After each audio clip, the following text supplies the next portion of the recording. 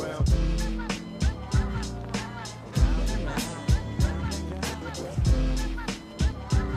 Stronger than ever.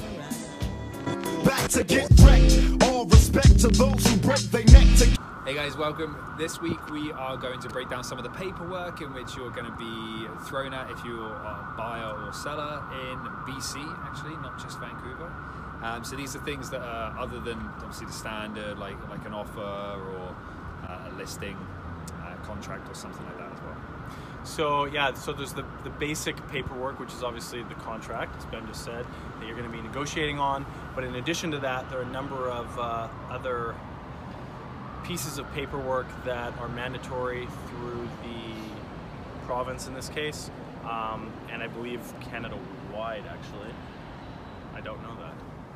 Provincially, at least, that we deal with every deal as well, like Ben said, if you're a buyer or seller. So what are those? We're going through three?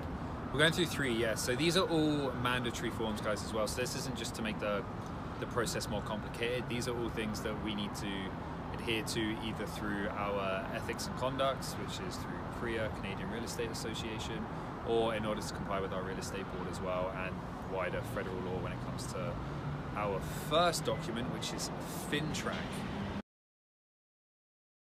What does that stand for, Benjamin? I was hoping to ask you that question first. Financial Transactions Canada. Sorry, Financial Transactions Centre of Canada.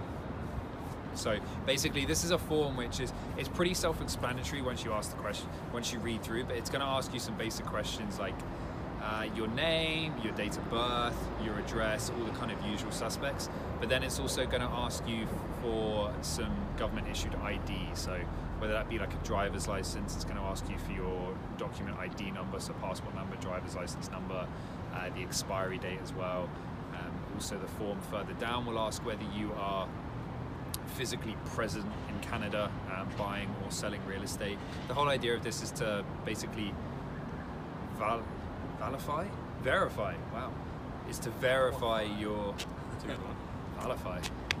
verify that you're legit, you're real, you're not basically trying to put money through the system in order for it to come out clean on the other end. And this is basically federal wide. This is all over Canada. This will need to be done in every single transaction you do. It's not just complete once and then you're done. Every transaction, whether you're buying or selling, this one's going to come up as well. And we have also in our blog, which we'll put a link to below, we've got screenshots of these guys as well if you wanted to take more of a look, or you can just rewind the video and I'll put some screen grabs up so you can see these as well. Yes. Now, I will explain the second. What is the second sheet? The second sheet is the disclosure in representation. So what the disclosure is, if you've purchased real estate before, if you remember what we would call working with a realtor form, and that basically draws the line in the sand of who's representing you. If you're being represented by your, let's say, buyer's agent, for example, or if you are not being represented and you're going directly to the listing agent to purchase, or of course if you were being represented before, which we can't do anymore, by both the listing agent, by the listing agent who is now representing you as the buyer and is also representing the seller, of course.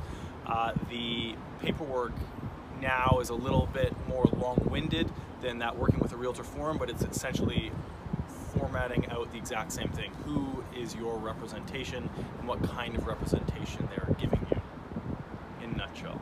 Yeah, you can actually decline to sign this one. It's not mandatory, but it is mandatory for the realtor to put this forward to provide. So if you're buying and you're potentially going to some open houses, don't be surprised if a hosting agent puts this in front of you, because it's just to clarify what relationship you have with them, as in they are representing a seller, and anything you tell them that could put them in a position of power or is relevant, they need to report back to their seller. So don't be afraid when they come out with this one. But this is a new one from June 14th, 2018. So yeah, so a lot of people will, it's probably dying down now, but if you're a buyer and you're going into an open, you'll be, like Ben said, kind of shown an array of documentation. And this is basically just to clarify that if there is a agent representing the seller there showing the property, anything you say on site that agent obviously has the right to bring back to their seller as well that information. So it's just drawing that line in the sand. Who's representing who? Yeah, and then our third and final one is a cheeky little one-pager. The privacy consent notice. Basically, this will give you a quick explanation of what a realtor is, what a brokerage is, how your information is collected and to whom your information is passed through to, specifically talking about like our MLS system and so on and so forth. It's just a one page there that you just sign off on the bottom. On this one, you can also opt to cross out the information side of things, so you can make sure that your information is all kept private as well.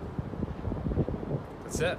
That's it. Other than the basic contract purchase and sale and any addendums that are tied to that, property disclosure statement, these are the additional forms you'll be filling out. If you're a seller, there is one more that will come in, which we'll discuss next time or soon, which is an adjustable form which needs to be signed off on every counter offer, but we'll leave that to another time. And that's it for now.